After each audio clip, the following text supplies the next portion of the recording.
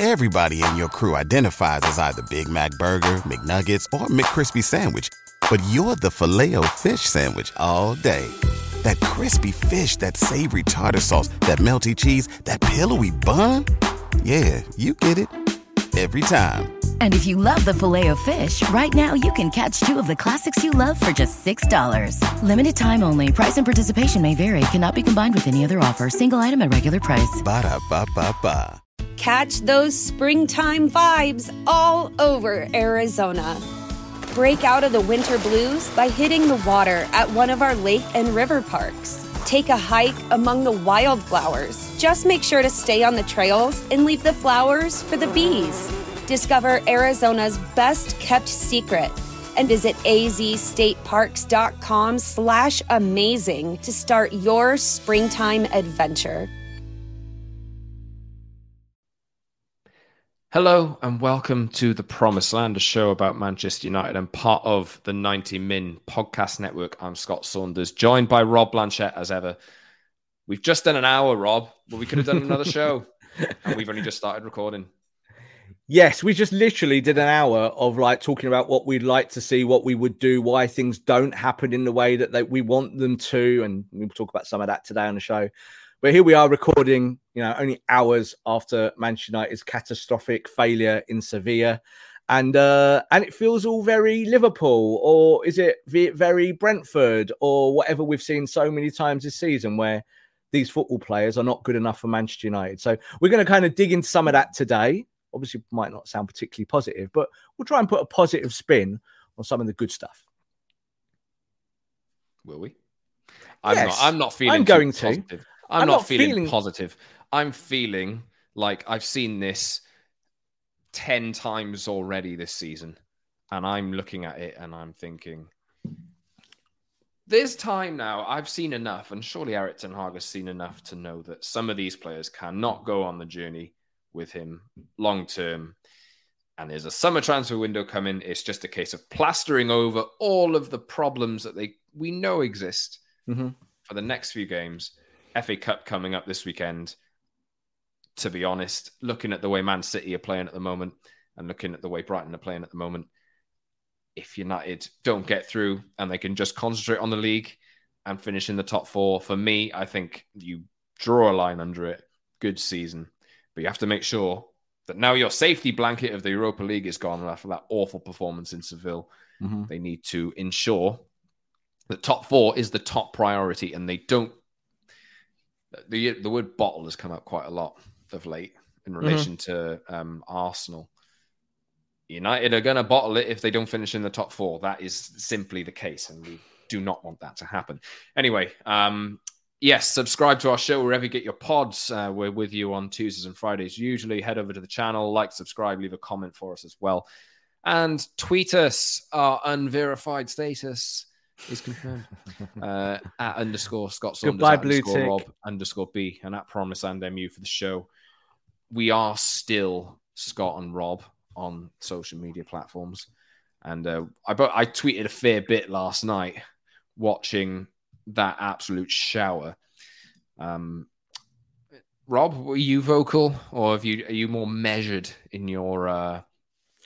You more analytic? Do you do it in like two or three tweets, or do you leave it for the pod? I didn't do any tweets last night. Zero. I released a couple this morning about the first goal, because I think there's been obviously a lot of conjecture about what the first goal was. Of course, it was a nightmare. But you know what? Also, 5 Sevilla goals over the 2 games were a nightmare, weren't they? All completely preventable. So as a fan, do I feel good about any of it? Of course not, Scott. But then you've got to kind of pick out some of the detail and think, why is it wrong? And is it fixable? And will it be fixed? And I still completely trust this manager, even after all of this. And I think he got some of the tactics wrong at Sevilla, I really do. And I think he got some of the tactics wrong in the first leg. When you pull those players off after an hour, you kind of let the ball drop with some of those substitutions. I think he did it yesterday at halftime as well. I didn't really particularly agree with what he was doing. I think at 1-0, you were kind of winning, losing that game only 1-0 after it was so bad. But I do think, as a football fan, the frustration is just seeing what repeat itself. And one of the things I said on last week's show was that I'm never confident of Man United winning a football match with this centre-back pairing, ever. I wasn't when under Solskjaer. I'm not today. I won't be in the future. And I was saying to you off camera, quite happy Harry Maguire is suspended for the Sunday's game at the FA Cup, even though we got no centre-backs because Luke Shaw is still injured. So all of those things, I think as a football fan, yeah, they're not good. But I think from a more moderate view, there are things that this manager has done this year that have taken Man United on massively forward. I cannot believe we're third. Like, I can't believe it. And we might not end up third with these two centre-backs. And I'm not really blaming Lindelof. I'm definitely blaming Maguire more. I think yesterday that pass, we can talk about that a little bit in a minute, but the leadership from the captain is not good enough and his football is not good enough and he needs to go. He needs to leave the football club. You need a centre-back that can do it. But it's just the same cracks. It felt like the ghost of Solskjaer passed yesterday, seeing those players. Because he's got the same players. Because it's the same players. It doesn't matter how good Ten Hag is, how good the systems are, the future, the signings, all of this. It is what's there. And I said to you off camera, I'll say it again, clear-outs very rarely happen at football clubs. It does happen now and then, but it's rare. They only do it as a fire sale.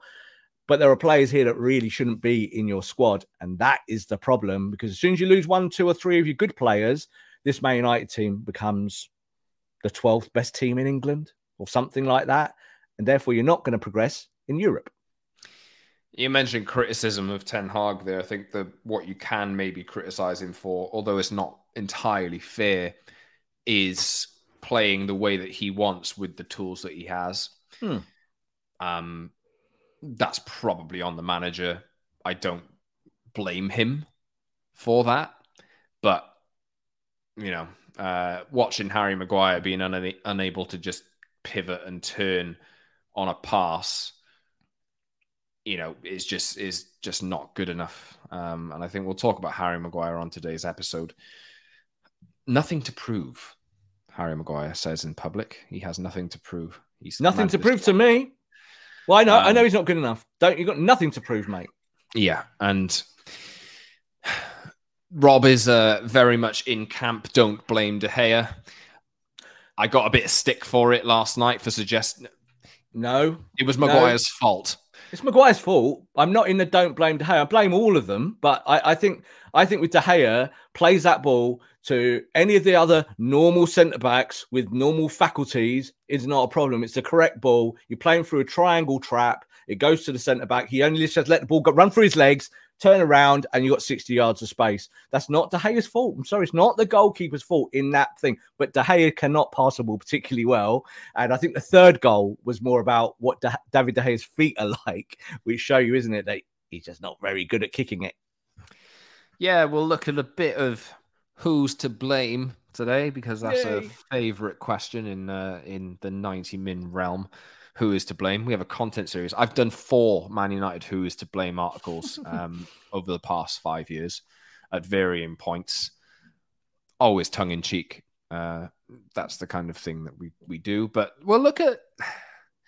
Did last night change the manager's mind on any players? And obviously we know that Ten Hag and David De Gea... We know that David De Gea is close to signing an extension on his contract. There are some fans and some looking at it suggesting that this is necessary and it's the right decision because he's top of the clean sheets league in the Premier League. What a goalkeeper. There are others who think perfectly natural time to move a player on who doesn't fit what you are trying to do. Rob's in one side, I'm on the other. So I'm sure we'll. I don't know if we are. I think it's more to do with what the manager sees as the priorities. It's not really like I know David Hayes not very good at his feet. I do content every week saying it, but then why are we surprised when things happen with his feet? Like, you have to base things around a more holistic approach. That's what I'm saying, and I think there is a reason why this manager's going to give him a contract. We said before, let him go, didn't we? Because then you go buy a goalkeeper that fits what you want to do. But I think one of the debates we'll have today is, can you buy multiple players and sell multiple players all in one big go?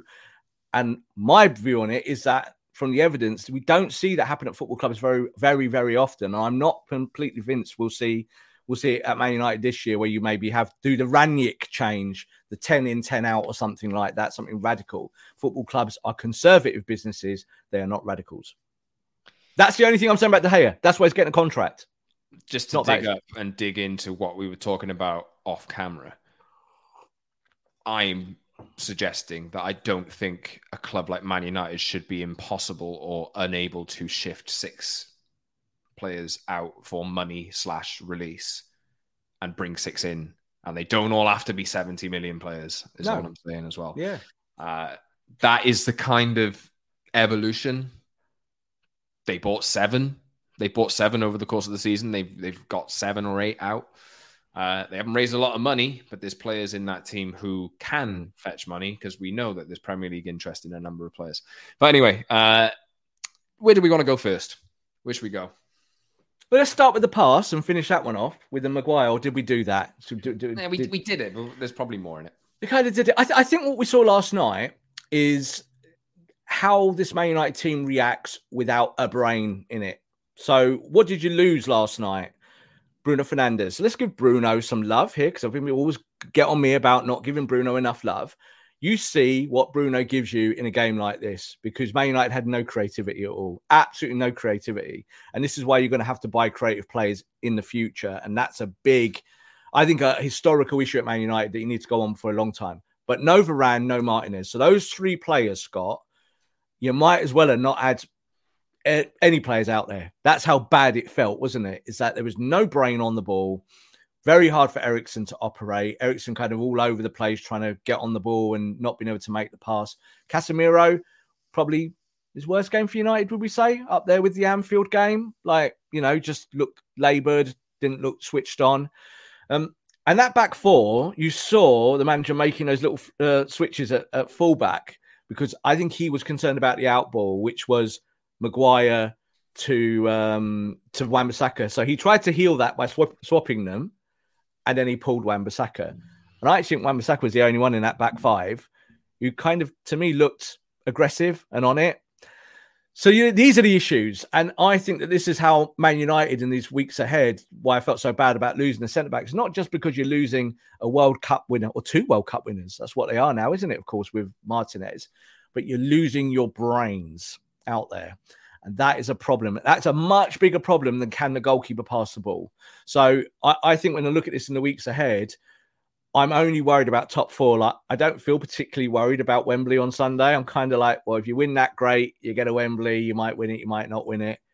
I'm worried about top 4, and I'm still worried about top 4. There's also the distinct possibility in the FA Cup final you get absolutely embarrassed by Man City as they go on to win a treble if you put in a performance like that. That's it. But at least, like, if you do get to the FA Cup final, then you could create a bit of history, like stopping teams winning trebles is what Man United have done over the years. United did it to Liverpool famously in the 70s when that Liverpool team were on to win a clean sweep of everything. And Man United, a bad Man United team in the late 70s, beat them at Wembley, far inferior to Liverpool. So it can happen. So I'm not too worried about that. You might get hammered by City. But I just think it's more about how you now navigate every game going forward. Like all these Premier League games towards the end of the season, you've got to somehow have a brain out there. And I don't know where it comes from. I really don't. Obviously, Bruno will come back into your midfield.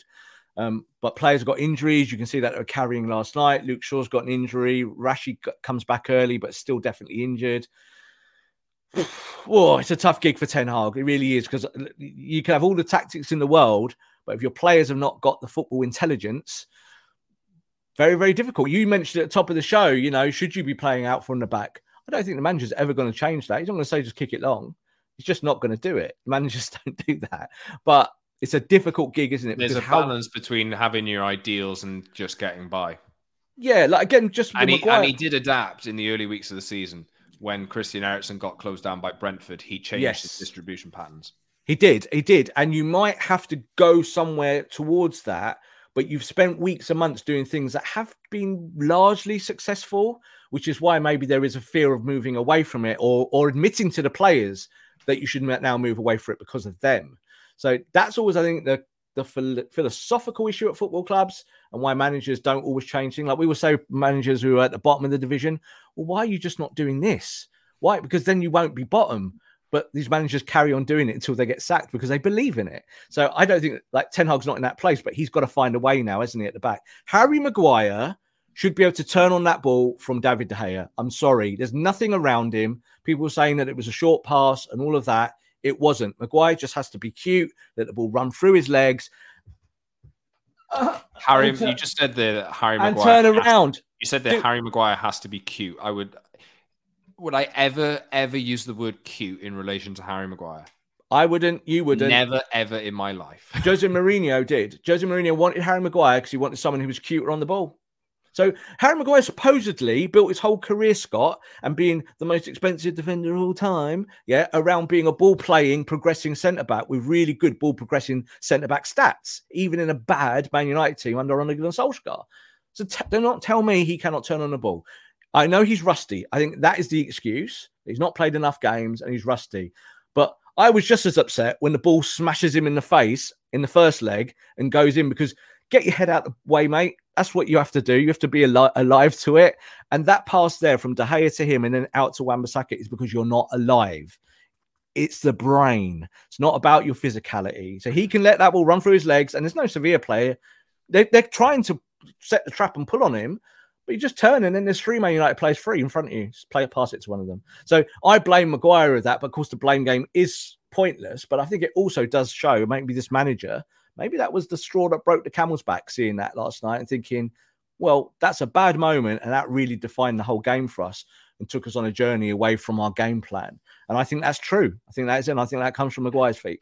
That's it. That's ultimately where I sit on it, right? So I got a lot of stick last night, actually, for suggesting that David De Gea should have recognised that he's not passing to Lisandro Martinez.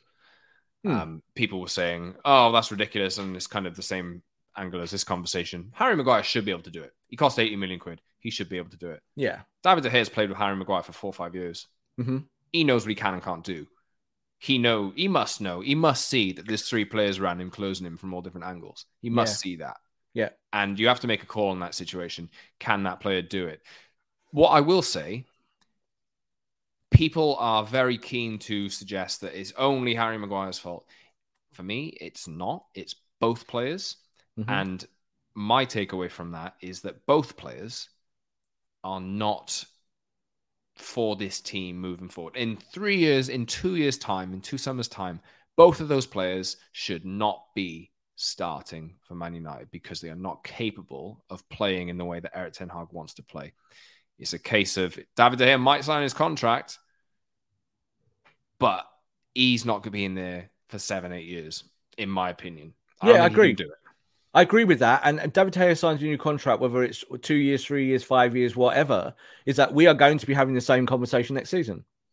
Mm-hmm. That's what it is. Yeah. So that's on the manager. It's not on David De Gea. It's on the manager, first and foremost. He's got to decide those things and decide what's absolutely hell-bent must happen now to help the team move forward, and bits that maybe he thinks he can postpone, because I think that's why De Gea is getting the contract. But you just said there that in the moment that he should decide not to play that ball to Maguire because it's Maguire, they would have spent, Scott, 2 or 3 days together practicing that triangle trap. Yeah, they would have done. It's what they do on the training ground. 3 players coming from converging with a striker at the top coming towards the goalkeeper. And what the manager would have been saying to doing is play the straight ball out to the centre-back who's got space, not to the fullbacks, because the fullbacks with the wide players are actually closer to those players, and you play that straight ball. If De Gea in that moment decides to go long, and if he does that, there's no goal, is there?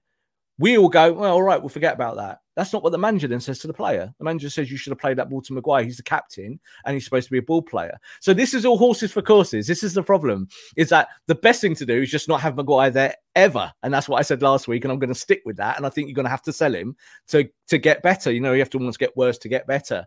But I think in that moment, I don't think De Gea can almost make that call, because it's a simple pass. He's made that pass all season long, and United have played out from the back in those scenarios pretty well. The metrics support that. So to our eyes, why we always see that bad error, and I think the third goal is really the bad error when you see De Gea coming out and fluffing that and like, just don't do it. That first pass, we can say, no, don't make it, De Gea, but his manager will be telling him to make it, and that is more important to the player than what we think. Yep, completely agree. But like I addressed at the top of the show, Erik ten Hag had David De Gea and Harry Maguire at Brentford, and so it didn't work. Yeah. And we've had Maguire for a long time, and we know that this player cannot do certain things.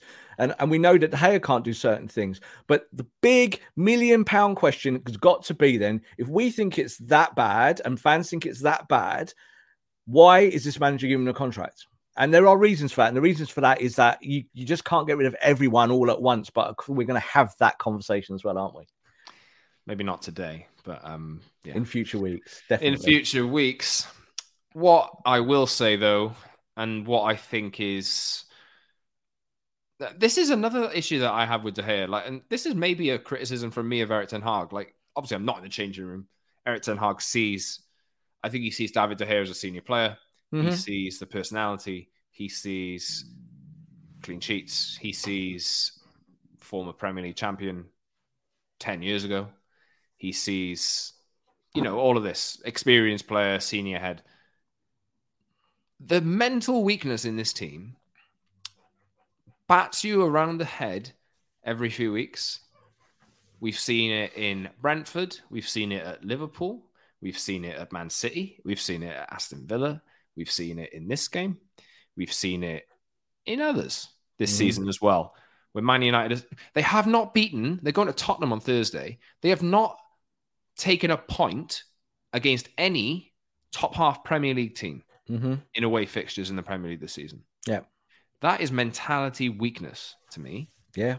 And as much as Erik ten Hag wants to say, David De Gea, he's this, he's that to me, this squad is weak mentally. They have proven that they can get it right in certain situations and they can react quite well to performances like this. But the performances like this keep happening. And how do you rid yourself of that? Simply put, for me, there are players in this team who are not mentally able to deal with it. And that is another issue why I wouldn't renew De Gea. I'm not only picking on De Gea. There's a ton of these players in this team, and we've seen it quite a lot. But I think in order to shift that around, you need to essentially replace these players. I don't think these players are comfortable enough to... Lisandro Martinez is the difference, right? That is the difference between Harry Maguire and Lisandro Martinez. He is able to take that under pressure and not really care because he knows his technical ability will back him through it. David De Gea isn't that. Harry Maguire isn't that. Aaron Wan-Bissaka isn't that. Let's be honest. He's had a resurgence in the second half of the season, but at the start of the season, everybody said he should be sold. You need to be ruthless. And for me, don't renege on that ruthlessness. I think that is going to end up hamstringing United longer term. Yeah, I think Erik ten Hag as an individual has proved through his career that he's pretty ruthless, in terms of how he sets his teams up to play, mitigating issues and kind of pushing on strengths. I do think that you just said they talked about mental toughness, and I do think there's a massive issue at Man United, has been for a very long time, leadership, toughness, and all of this, is that after Brentford, and then when Man United went on that kind of much better run, one of the reasons why you didn't lose games massively was David De Gea. David De Gea saved you in a lot of those games. So I think that builds up trust with the manager, even though David De Gea can't pass the ball out. So when we are expecting to see David be a lot better with the ball at feet, there's no kind of point with that. We know he's never going to be that kind of player. But I think this is the part of the problem. As you're saying there in the dressing room, that's the bit we don't see. I think it's pretty evident on a football pitch that when Harry Maguire is the captain of the football team and he's on there, and he's pointing at people and going, mate, over there, you take him. That no one is listening to him at all. Oh, you could see the way Anthony reacted to his goal the other day.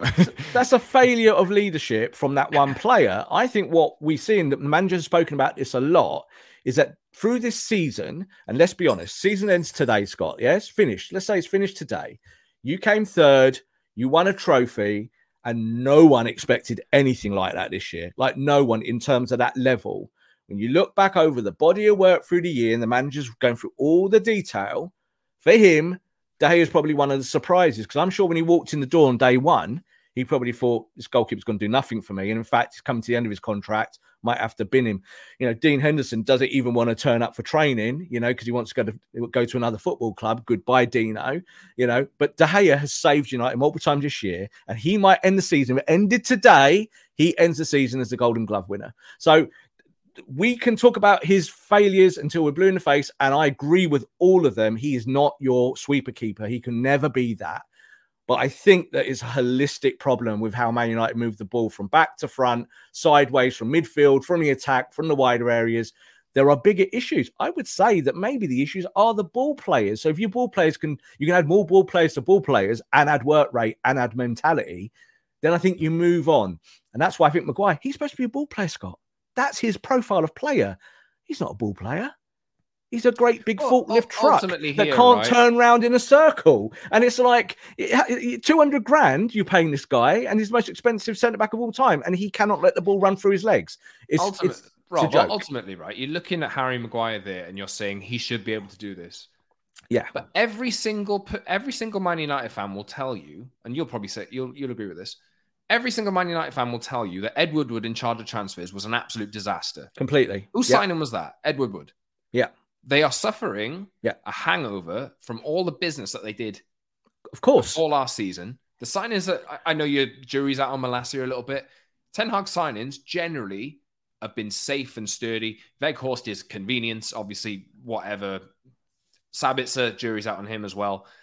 But generally, Ten Hag is having to manage players who've been bought by a different regime. And he needs to... It's obvious. Harry Maguire was adjudged by Ed Woodward and the scouting team and whoever it was in charge of transfers at that time. And Jose Mourinho, who's a very, very different type of manager to Erik ten Hag, that he's a ball player. He ain't.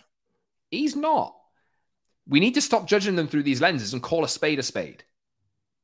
He's a ball player for England. In a back three.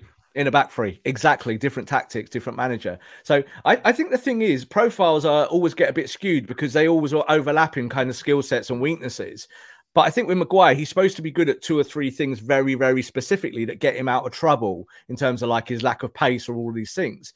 I do think that not playing games can affect your mentality and can affect your form. You become rusty. So I think that is valid. But we've seen it enough times. Yeah, this is the thing. We've seen it. I saw one person tweet that like we've kind of seen 200 appearances where we know that the axis of De Gea and Lindelof and Maguire, and I don't think Lindelof was bad last night, even though United lost this football match, that it doesn't work. So we've had to go back to it because of injuries. I don't think this manager is stupid enough to think that this is any kind of solution. This is why, as bad as I feel about the results, Scott, I don't feel bad about the rest of it as badly, even though I know you definitely need new players, because I think this process takes time. It took Jurgen Klopp a year and a half to get anywhere near to getting his squad together at Liverpool. Pep Guardiola went through a ton of players in year 1 to try and make it work, started to trim the squad, started to buy other players at bigger value. It takes time. Arsenal at the top of the table, it's been a 3-year project. People think it happened like that. Click my fingers at my mic. It didn't. It took 3 years. That is, 36 months. So we're now 10 months into this project. And I do think that Ten Hag knows all of this. I don't think Ten Hag is fooled that his goalkeeper will be a sweeper keeper next year. I don't think he thinks Harry Maguire will get any quicker next year. But I do think you have to get the right targets in from the football club. And maybe that's the next step now. Go buy the next 2 or 3 that then allow you to maybe get rid of the next 4 or 5. And then you can start doing it in a window. We see, Scott, we've still got the same regime at the helm here. There's still the Glazers and their people doing your business. All we can hope is that Erik ten Hag keeps scoring on his hit rate of good transfers. And yet there'll still be plenty of people, Scott, that tell you that Anthony's been a bust. Plenty of United fans. Jadon Sancho came the year before. Jadon Sancho's not been a success. So there are still players that I think we all believe in or want to see carry on in the team. But the evidence says at the moment, after 12 months, 24 months, whatever you want to call it, these players are not helping you. So there are bigger questions there, I think, than just Harry Maguire, if you know what I mean. There is a ton of players in there. Let us know in the comment section or on Twitter, @_Scott Saunders, @_Rob_B, @PromiseAndMU for the show. Let us know who is to blame. Let us know who is to blame. would you renew David De Gea's contract on £200,000 a week? This is another point I want to make on David De Gea, right? I wouldn't. I wouldn't either. No. But they might, and they probably will. They will. We know they will. Right? The thing is, we just had this conversation about David De Gea and needing to replace him long term. If you give him a contract for $200K a week, although there's suggestions that it's based on performance and these type of things, but they haven't come to an agreement yet. They managed to get Luke Shaw over the line, but they haven't come to this agreement yet. So there must be stuff they're still working out. If, let's say, David De Gea renews for 2 or 3 years on $200K a week, how do you replace him in those 2 or 3 years on $200,000 a week? How do you turf him out? How do you put him on the bench? It's difficult. I don't really know if you can. Like, exactly. That suggests your problem is going to remain for that amount of time, because David De Gea isn't going to do it. But this also maybe goes into the discussions that are being said behind closed doors that maybe we're not privy to. So I think what this manager will probably say to De Gea, a little bit of hearsay here, but I think he will say to him, we'll give you a new contract, but you might not be the number one in years to come. So you want your money, we'll pay you your money, you get your 200 grand. I know you sort of camera, if he gets 5 years, you're going to jump off the top of my head against the wall. Yeah, exactly, or something like that. Yeah, and I understand that totally, because it kind of ties you in. What Man United think quite often with contracts is that we get them under contract and we can sell them. We can get something for them. So you ain't selling David De Gea on $200K a week. I'm sorry. You're not selling David De Gea on 200 grand a week. But what if the deal, Scott, is 120? Would you still sign it? I wouldn't. 120 should be your starting goalkeeper wage. Yes, I think so. And I think you probably can get a starting goalkeeper for 120, but you might have to pay a really, really big fee and agents' fees on top of that and everything else that goes with it if you want the goalkeeper that you really want. There's some really good goalkeepers out there. This all really comes down to whether the manager thinks that goalkeeper is priority 1, 2, or 3. If it's somewhere, let's play this game now. Let's play this game now. Let's do it. Come on then, Scott. Let's play spin the player bottle. Let's see who the priority is. You play the game in the comments as well. Go over to YouTube and leave a comment under this video. How many positions, right? We did this before the show. I think they need 6, right? I'm saying 3 first-team players and 3 squad players. Mm-hmm. What is your order of priority? I'm gonna go first. Striker 1, central midfielder 6 or 8. Somebody who can do both 2. Goalkeepers 3 for me. Right back is 5. Centre back is 4. And then striker is 6. Other striker. Younger option. See, I don't think you're a million miles off. Like, I really don't. So what would mine be? So striker, definitely, but it's got to be an elite striker. Like we are talking £100 million bracket. If you want to be serious, don't be going and getting us, the next Weghorst or someone like that, or the next Martial who gets injured. Would you settle there? Are you talking Osimhen Kane, or would you settle there for a Højlund from Atalanta or a Ramos from Benfica? No, I wouldn't settle for them. They're good players, those two, but I think that this is where you might end up, because if you do go down that road where you will spend 50, 60 on a new goalkeeper, then you might not be able to spend 100 to 150 million on the prime striker. It's the truth. So this is all about balancing the books. And this is not the Todd Bowley world that he lives in. And this is not the Qatar world where there's unlimited money. As it stands today, we're talking in terms of Glazonomics. So this is it. You're a football club with £600 million of debt carrying on you in your profit and loss. That's just the truth. So let's do the order. So it's for number 1, it's definitely a striker, and it has to be a great striker, because it has to be someone that pushes the needle, not just in terms of scoring goals.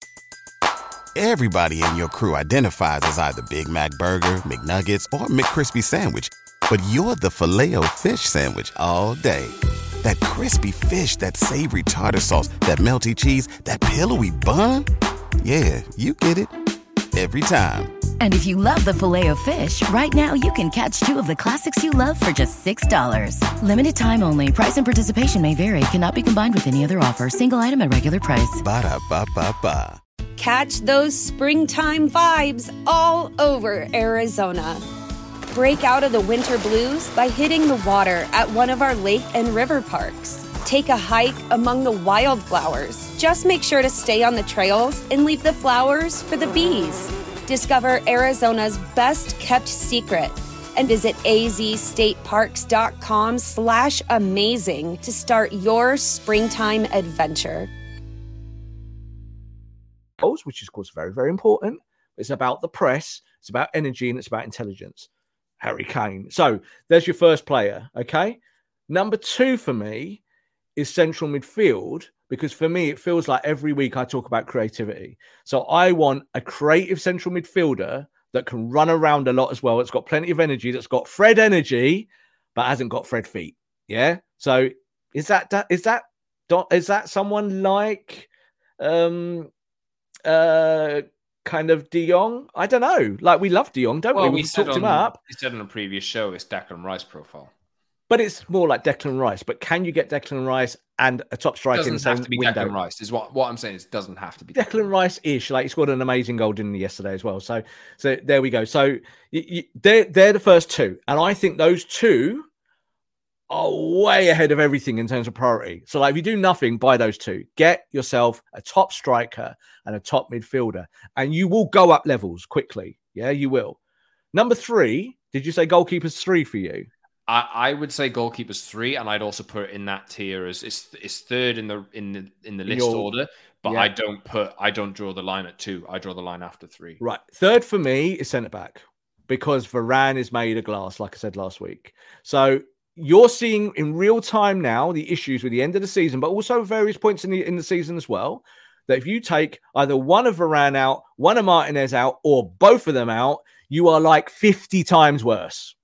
So you need a centre-back that can help you. Now, that could be a kid, could be a 21-year-old development project who's really good with their feet and really quick, and someone that you can cover. And then you bin off Maguire and you get rid of him and you say, thank you very much, Harry. Good luck in your career at West Ham or wherever you go.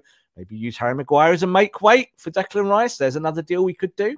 But, you know, you've got these options. But they're, I think, for me, are the 3. And the reason why I put those 3 ahead of a goalkeeper is because on-ball situations are still Man United's problem. And as much as a goalkeeper at the back, who's a sweeper keeper, will improve your on-ball situation from there, in theory, when you look at the metrics and the numbers, it is not saying that you're losing games because of that function. You're losing games because you give the ball away in midfield way too much and you've got no connectivity. And in the game last night where your energy levels are lower for whatever reason, you lose. You go to Anfield and lose 7 with your first choice midfielder, number 6 there, and you still concede 7. So there are reasons for this. So for me, they're the first 3, but number 4 isn't goalkeeper either.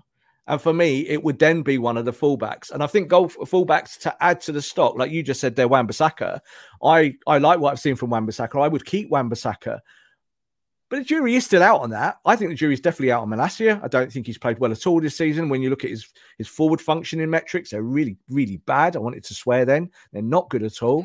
So you kind of look at those 2 fullbacks. And I think you still need a fullback in there that does something different. Yeah, that gives you another option. So they're the first 4. They're all on-ball players. Yeah. Goalkeeper. Before you go on. You put centre-back 3rd. Yeah, I agree. I think they seriously do need a right-sided centre-back alternative to Varane or somebody who can play both. Do you not get a 3rd option of playing out from the back in a new goalkeeper, whereas you keep 2 if you have De Gea plus a centre-back? If you look at, let's take the 2 real primary Premier League goalkeepers that everyone always references. Of course, that's Ederson at City, who is absolutely wondrous, as good as outfield players with the ball at his feet. And let's look at Alisson and what Alisson does now. So Alisson's part of a really, really bad Liverpool defence. Yeah, really bad, that tried to play out from the back. And this year, they don't look so good. And when you look at Alisson's outball, what he plays to the defence, it's completely changed over the last 2 or 3 years. Ederson, on the other hand, has also changed some of his game and has actually taken it away. You watch what Ederson does now. He actually passes the ball from much deeper in his box because he's got the ability to do that. Not many goalkeepers are of their level. Like, if you're going to go into the marketplace, there's not a ton who are close to those 2 guys' stats with the ball at their feet. But the stats also show that those two make mistakes with the ball at the feet. It's just that because they're so good at it, we kind of go, that's all right, because players make mistakes. I think when you look at De Gea will never be an elite goalkeeper with the ball at his feet, but he might be better, Scott, with these. And this is what I think managers always fight with, is that do they want a goalkeeper? Like De Gea is going to be a massive part of this. If he wins the Golden Gloves, it will be him and the two centre-backs, not the two we saw last night, but obviously the main two. And those three as a function this year have worked really well, both passing the ball out from the back. They haven't lost it a whole bunch. And that's about the mix and the chemistry between the three. Would I like to say goodbye to David De Gea and buy a new goalkeeper? Absolutely, yes. But I do think that Erik ten Hag doesn't think it's one of the top three priorities because he can just give this goalkeeper a new contract. Do you think that's changed after last night?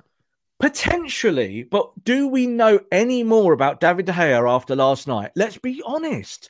I think we're kidding ourselves. When these bad car crashes happen and we go, oh, we only had 3 wheels on the night.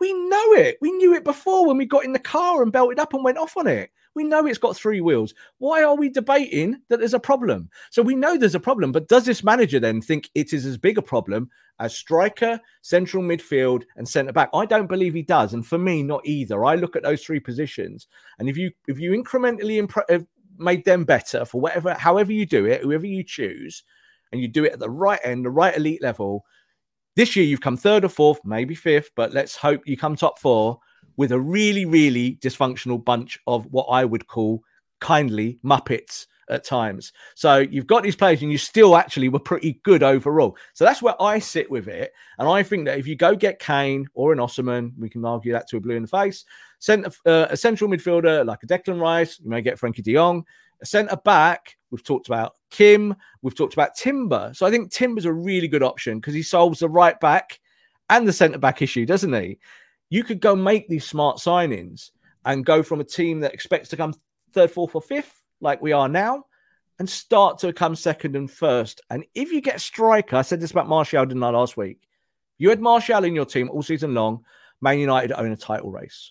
That's how these margins are, whether you got Maguire in your squad or not. So, like, this is the thing. You will get rid of players. There'll be natural turnover. And I think you see that there's 4, 5, 6 in this squad that don't belong here under this manager. They just don't. I think this manager's discovered that with playing them and seeing it. But you've got to buy the right players in. You can't get away with doing what United have done in years gone by and going, Lukaku, 90 million, scores goals at Everton. Yeah, that fits. Oh, it doesn't fit any of the stylistic things you want to do. Oh, right, okay. Well, maybe we'll sell him in a couple of years. Kind of reminded me when Man United bought Juan Sebastian Veron years ago, my favourite non-Man United player of all time. And he came to Man United and I was overjoyed. I was at that game at Old Trafford in his debut in tears because I was like, we've got Veron, the best midfielder in the world. And Fergie bought him when he had the best midfielder in the world and didn't need him. That was Fergie, you know? So this is how I look at United now. This manager deserves the best, but he might have to work around it and find ways because there are 6 positions, as you're saying there, that you do need to address. Whether you can address it all at once and get it right, I don't know. I know this is kind of, if you're pro De Gea, right, I'm sorry. But I keep coming back to this. And something I just have not mentioned yet, right? We've been talking about De Gea's distribution the entire show.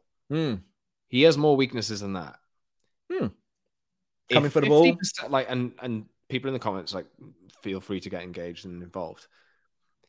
If enough people watching who are not involved get the shivers from David De Gea dealing with crosses, from his authority, all of these different things. If enough people outside feel like that, what must the players think on the pitch? Does that inspire confidence in them? And I realize that I would like to preface this with David De Gea is a legend, an absolute legend. Clean sheet record, right? You know, been here 10 years plus, more than that, 12 years. Won the Premier League. Great guy. Likes the same music I like. You know, it's like, great guy. But what I'm saying is, ruthlessness is everything that Manchester United have been lacking in the last 10, 12. You could even probably go back to 2008. Tevez, maybe. Maybe you go that far. They haven't been that ruthless ever since then. You know, and that was not like, that was Tevez's decision in the end. I don't know why I'm talking about this, but they have not been ruthless. And I feel like this is, and I'm not alone here, this is probably the perfect opportunity to be ruthless. And there's other players that you need to be ruthless with, but I just don't see the sense in it. I don't. Okay, I will play devil's advocate with that. Yeah, we talk about ruthlessness when this manager's come in, taking his set of players and taking them to top four and won a trophy. So the thing is, to us, as fans, we see these things, we get the jitters about them, and we don't like them. And you're right to say, do players see that as well? Well, yes, they do completely, because football is a holistic game. You do feel those things on a football pitch the same way that fans does. The only thing that matters, Scott, is what Erik ten Hag thinks. It's the only thing that really matters. And our game as journalists is to predict why the manager thinks certain things and doesn't think other things. So, like, I look at, I'm with you on all of that. And you're right, De Gea's a legend. You know, I've called him before the best goalkeeper I've ever seen at Manchester United, more than Peter Schmeichel. I get a lot of stick for that. But I'm not in the let's keep De Gea camp. I'm really not. But I am in the camp of, why is De Gea staying at the football club, and why are they negotiating with him, and why is this manager kind of sticking with him when a lot of people are saying don't stick with him? The manager will put his neck on the block on this. That's what it comes down to. Because football fans don't have to do that, Scott. We don't have to do that. We don't put our neck on the block and put our jobs on the line when it comes to these things. It's the manager and the players that do those things when they're out on a football pitch or when they're coaching them. And I think that when you look at the De Gea thing, De Gea's issues there about coming for the ball were there when he was 18. They've always been there. Yeah. It's not suddenly today we're talking about these things and going, oh, this is a brand new issue. It's not. But he's not going to be Ederson. He's not going to be Alisson. And I think it's arguable to say that as a shot stopper in general, that he's a better shot stopper than those two. Yeah, because I don't know. I think one of those two players at Man United in the last 3 or 4 years would have looked really bad goalkeepers with the defences that we've had. And De Gea has gone through his whole career, Scott, saving Man United multiple times. So this is not about, like, you talk about ruthlessness. And I think all businesses outside of football and inside of football, you've got to be ruthless. You've got to look at stuff and you've got to think about football, players that help you and all these things. Get rid of players that don't help you. But I think sometimes, Scott, it's a little bit misguided, because it's not about that. It's about how do you make it work, not how do you blow it up. So I think that Ten Hag could blow this up. Like, he's got valid reasons to really bin 10 players. And that's what Rangnick said. And Rangnick was right. And I'm going to stick with that forever. Rangnick said, you need 10 signings. And he got sacked because of it.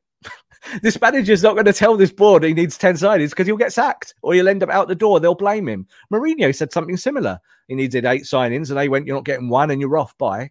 So there's always got to be a bit of diplomacy, and ruthlessness has to come through structure and through process.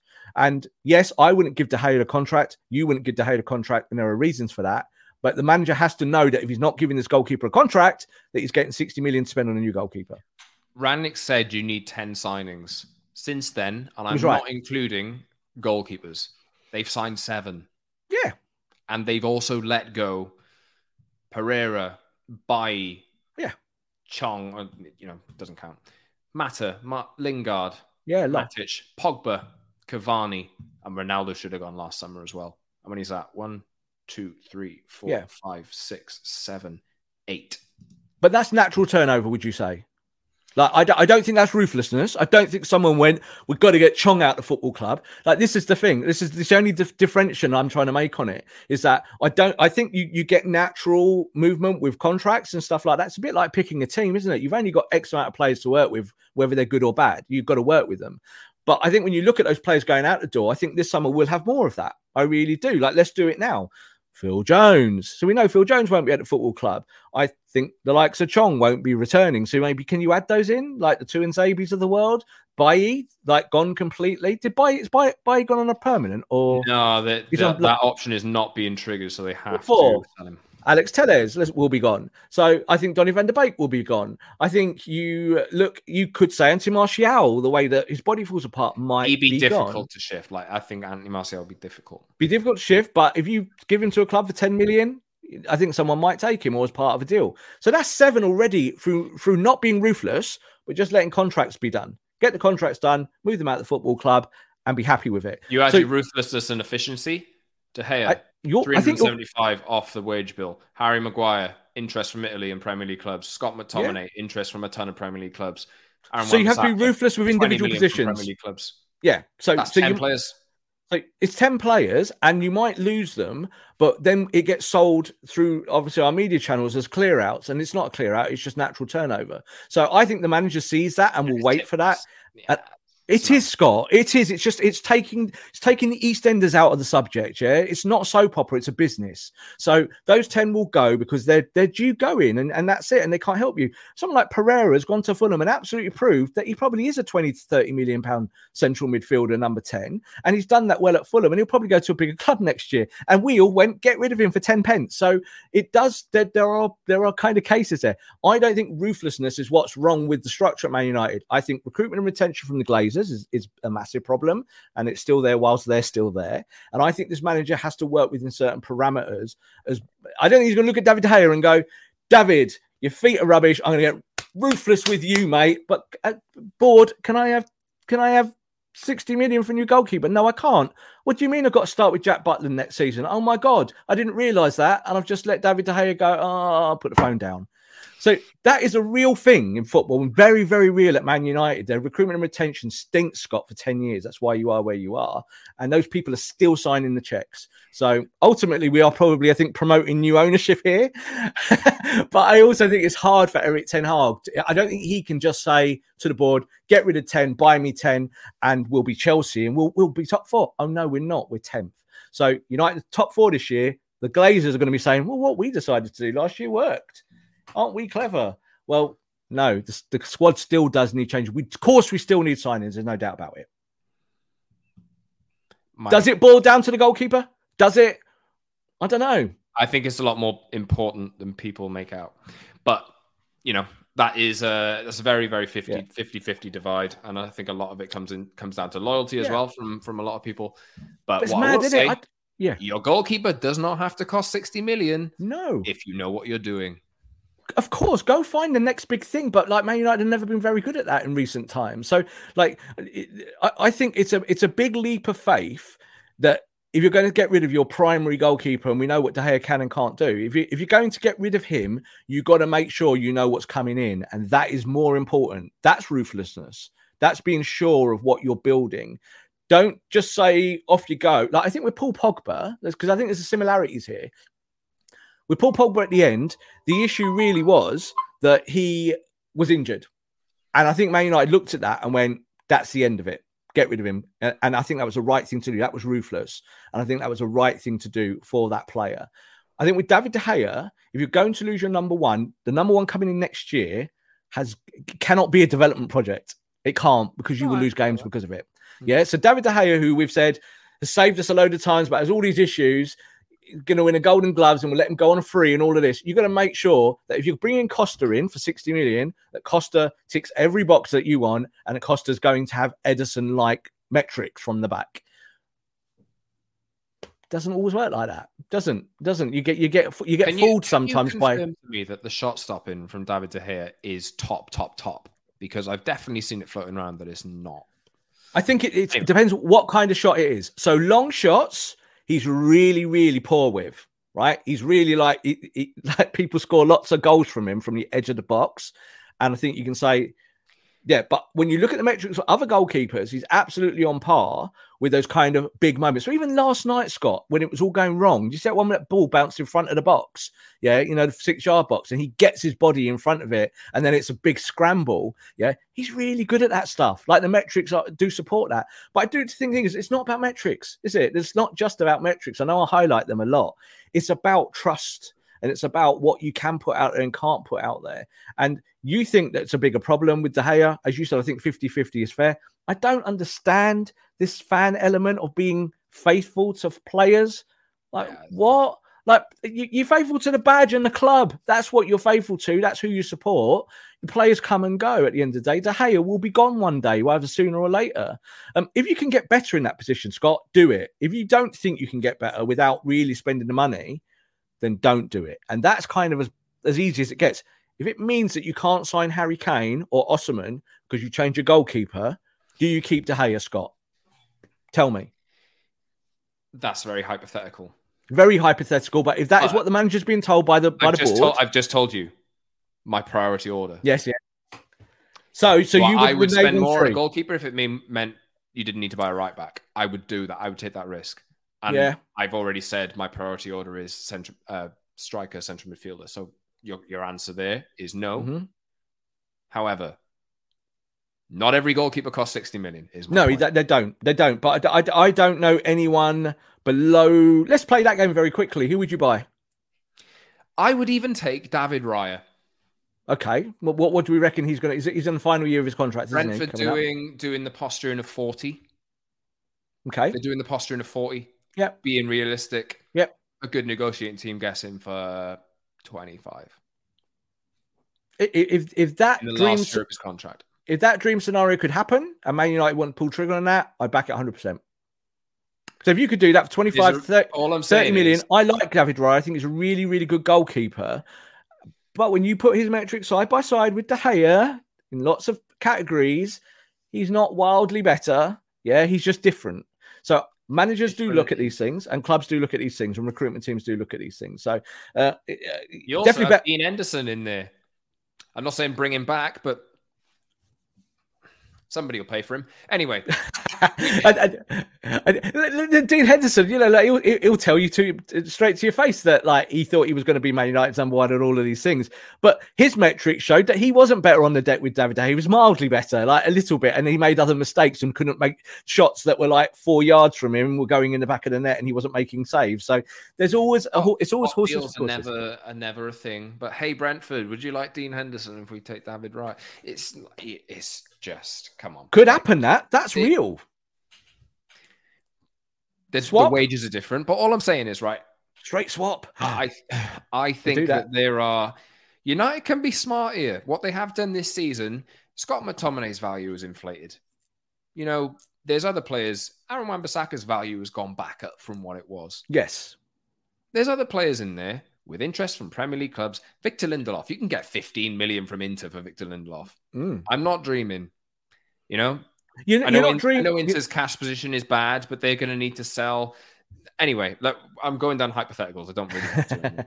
But we'll do more of this on future shows. Anyway, let us know in the comments. This show has turned into Maguire and De Gea. Divisive topics, maybe not so much on Maguire. I'm really interested to know your thoughts on David De Gea in your position. Would you renew his contract on 200k a week or whatever it's going to be? Would you do it? What would you do? Who are the options to replace him? We need to turn our attention to Sunday because the season goes on. Luke Shaw looks injured. Rafa Varane injured. Lisandro Martinez injured. Harry Maguire suspended. What do they do at centre-back? Well, I said to you off camera, I think you might have to put Casemiro at centre-back, and that's something I really didn't want to consider or do. And obviously, you're enforced with Maguire out of there now. Luke Shaw is not going to be fit, is he? We can just see he really struggled. I think when he came on the second half, in hindsight, probably should have saved him and given him a few more days rest to get him ready for Wembley. But yeah, I think that might be the only thing you can do is go with that makeshift defence, keep Lindelof on the left and move Casemiro to centre back. But then that does weaken your number 6 position and you don't have really a credible number 6 that can do the 4-1-5. And if you can't do the 4-1-5, then you might have to go to the 4-3-3 that you reverted to this year to be more tighter and to play more compact. And against a team like Brighton that pass the ball really well, that really, really press well, that get you going, that can do you in transition, you might have to do something completely different, Scott. And that's a tough gig. I don't think Ten Hag will want to do it, but you now might be back to needs must. And do you remember we were saying that only about 3 or 4 weeks ago? Needs must, needs must, needs must. You might have to put Martinez in central midfield. You might have to... He didn't do any of those things, did he? He still just did what he does. So I don't think we probably will see Casemiro at centre-back, but what's the choices? It all depends on Luke Shaw's fitness. I think Ten Hag is doing a press conference later today on Friday. I think it's about 5 p.m. or something like that. He's not fit. He not fit. Look it, did he? It doesn't matter what Ken Ten Hag says. He is not fit. You can see he's not. Rashford is not fit. They're out there putting their bodies on the line because the manager's asking them the question. Fit. What's the case with McTominay at the moment? Well, McTominay's not been fit, but that is another option. Obviously, plays centre back for Scotland plenty of times, so you might see that to preserve Casemiro as the 6. So that might be an answer. But these are kind of everything is slim pickings, isn't it? Everything is like, you kind of go, oh, I don't like that. But what does the manager like? What can the manager do? How do you mitigate like playing out from the back? Is that a problem? Well, you're just going to tell today and knock it in the channel every time. Don't pass through him, David. Knock it in the channel. But tell you what, Erik ten Hag will not tell his players that. They will not say that, but they might try and play on transition a little bit more. They might try and play with a mid-block. Why does the manager never consider 3 at the back? I've always thought this because it's He's done it a few times this season towards the end of games. Not really. Like, have we really seen it where United have gone to a kind of overt 3-5-2 or something? Well, I don't have like any that? centre backs currently, so. But this is it. So 3-5-2 is an option against a team like this Brighton team that will probably play 3-4-3. So you might be able to match up with them. But if they want to run around more than you, Scott, you're probably going to lose. So, you need to make those things work as well, don't you? So, really, really difficult call at centre-back and a massively difficult game. I'm scared of this Brighton team. I think they're really good. And they're better than Sevilla. Like, they are 2, 3, 4 times better than Sevilla are.